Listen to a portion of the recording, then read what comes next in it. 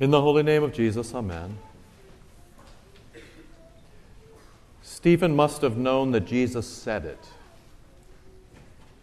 Jesus said, I have come that they might have life and have it abundantly. Stephen must have known that Jesus said it. So I wonder if, on the day when he was stoned to death, Stephen felt cheated. It was such a thing, that early church. Jesus up from the dead on Easter Day and making the rounds for 50 days after that. And then on Ascension Day, Jesus went up. On Pentecost, the Holy Spirit came down, and 3,000 were added to the church. Everything was flourishing. They devoted themselves to the apostles' teaching, to prayer, to meeting together, and to the breaking of the bread, and they held all things in common. They were marked by a generosity. It is what we mean when we talk about in our day, here in this place, Scripture and prayer, the divine service, acts of mercy, and tithing. And the word of the Lord grew, and every day more were saved, and the place was full up. And all of you know what happens when the place is full up. You have surveys, and you appoint a real estate committee, and you put on a new roof. And in the midst of that, you try to make sure that everyone in the Joy Group gets their fair share, and you add staff, which is precisely where we are today. They're adding staff. Stephen is added to their number. They put him to waiting tables, but as it turns out, he's so full of the Holy Spirit, so full of God's grace and God's power, that every time he turns around and bumps into somebody, a miracle happens.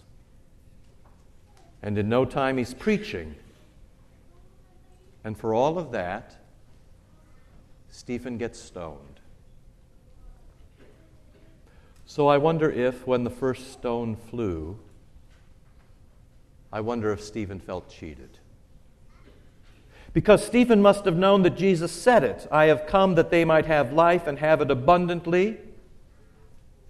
And you all here today, you know that Jesus said it too. So I wonder if,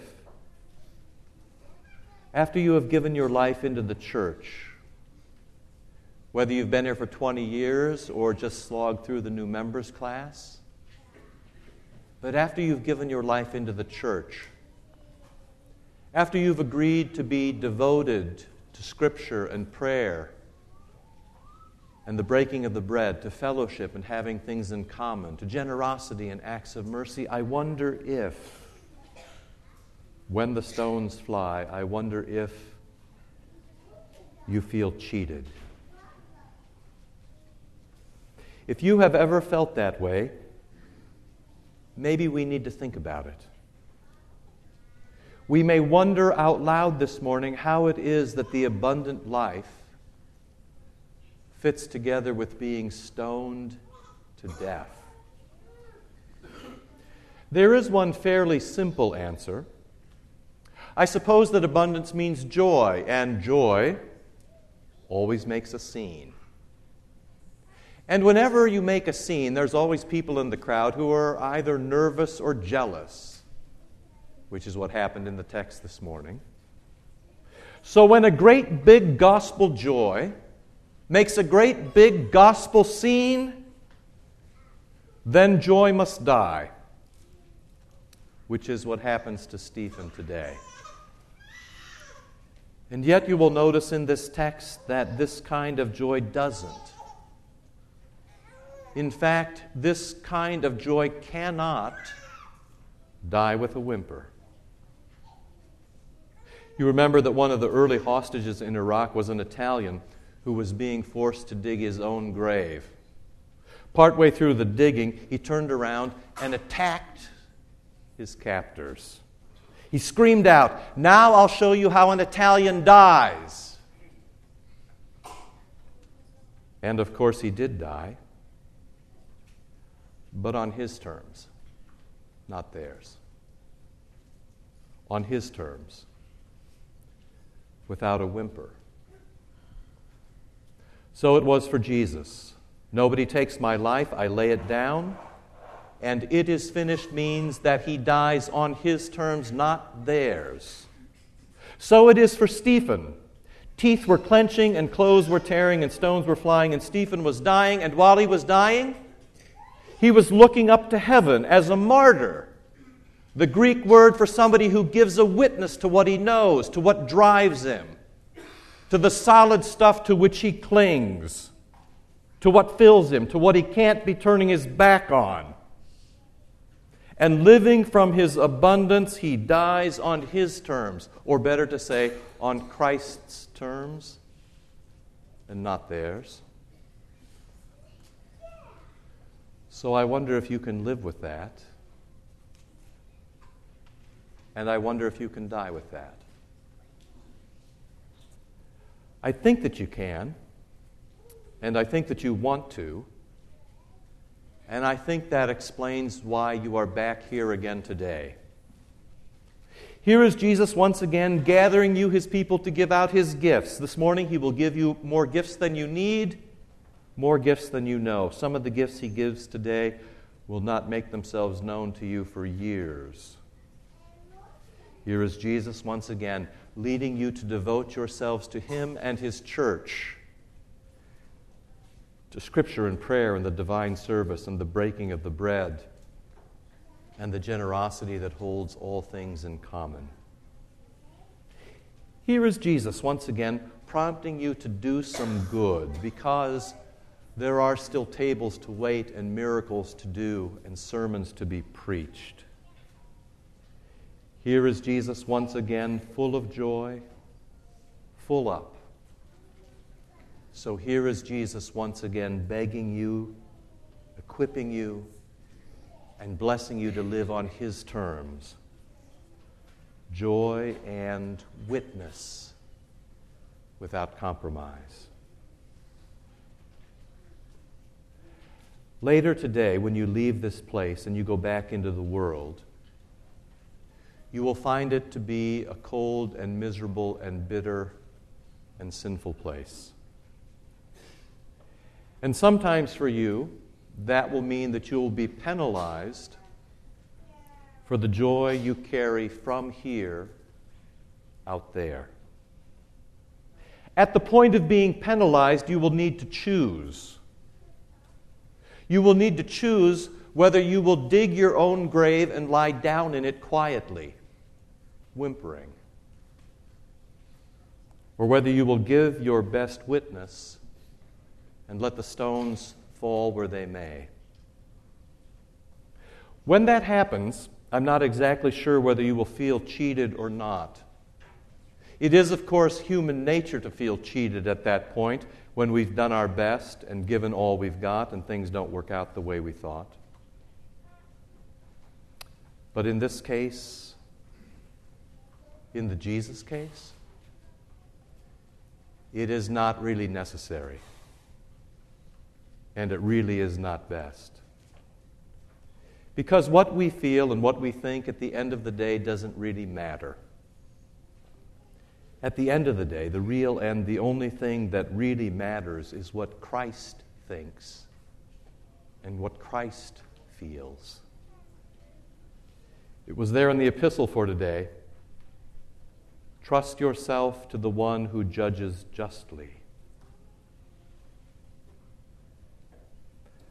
I have come that they might have life and have it abundantly. In our culture, and particularly in our town, abundance means lots and rich. But in Scripture, that word for abundance can also mean very rare. And I think you understand that. You know that sometimes things that are very rare can also be very valuable. I have come that you might have life and you might have it abundantly can also mean something like, I've come that you might have life, a life that is rare, a life that is remarkable, a life that is singular or exceptional or extraordinary. As in, I have come that you might have a life that is not usually encountered by men. I've come that you might have a life that is absolutely, positively otherworldly. And suddenly, when the stones start raining down, it all makes sense. As the stones rain down, that is what Stephen is experiencing. A life that is out of this world. As the stones rained down, Stephen was not cheated. As the stones rained down, Stephen was having a life not usually encountered by men. A martyr's life and a martyr's death. A death where dying is not just something that happens, but something that matters. As the stones rained down and Stephen pointed up to the open heavens, he made use of his very last breath to point to Jesus Christ, the Son of Man, the Good Shepherd, the door to resurrection and eternal life. As the stones rained down, Stephen had the strangest, most remarkable experience. Rare among men. It was, Jesus, receive my spirit. And then more. Jesus, don't hold their sin against them. There is hardly a man around who can forgive his enemies. And rarer still is the one who can do it as his enemies put him to death. As the stones rained down, Stephen was reminded that the Lord only intends good for us, nothing but blessing. I have come that you may have life and have it abundantly. But most of us aren't there yet. This morning, for most of us, the stones aren't flying and death is not near, so off we go then one more time. Devoted to Scripture and prayer and the breaking of the bread and being generous when the basket comes round this morning, having all things in common. Until then, it is for us the rare and valuable life, not usually encountered among men. All is gift and all is Christ. All is spirit and all is joy. Joy for today and hope for tomorrow, and never cheated and always blessed and ever forward. In the holy name of Jesus, amen.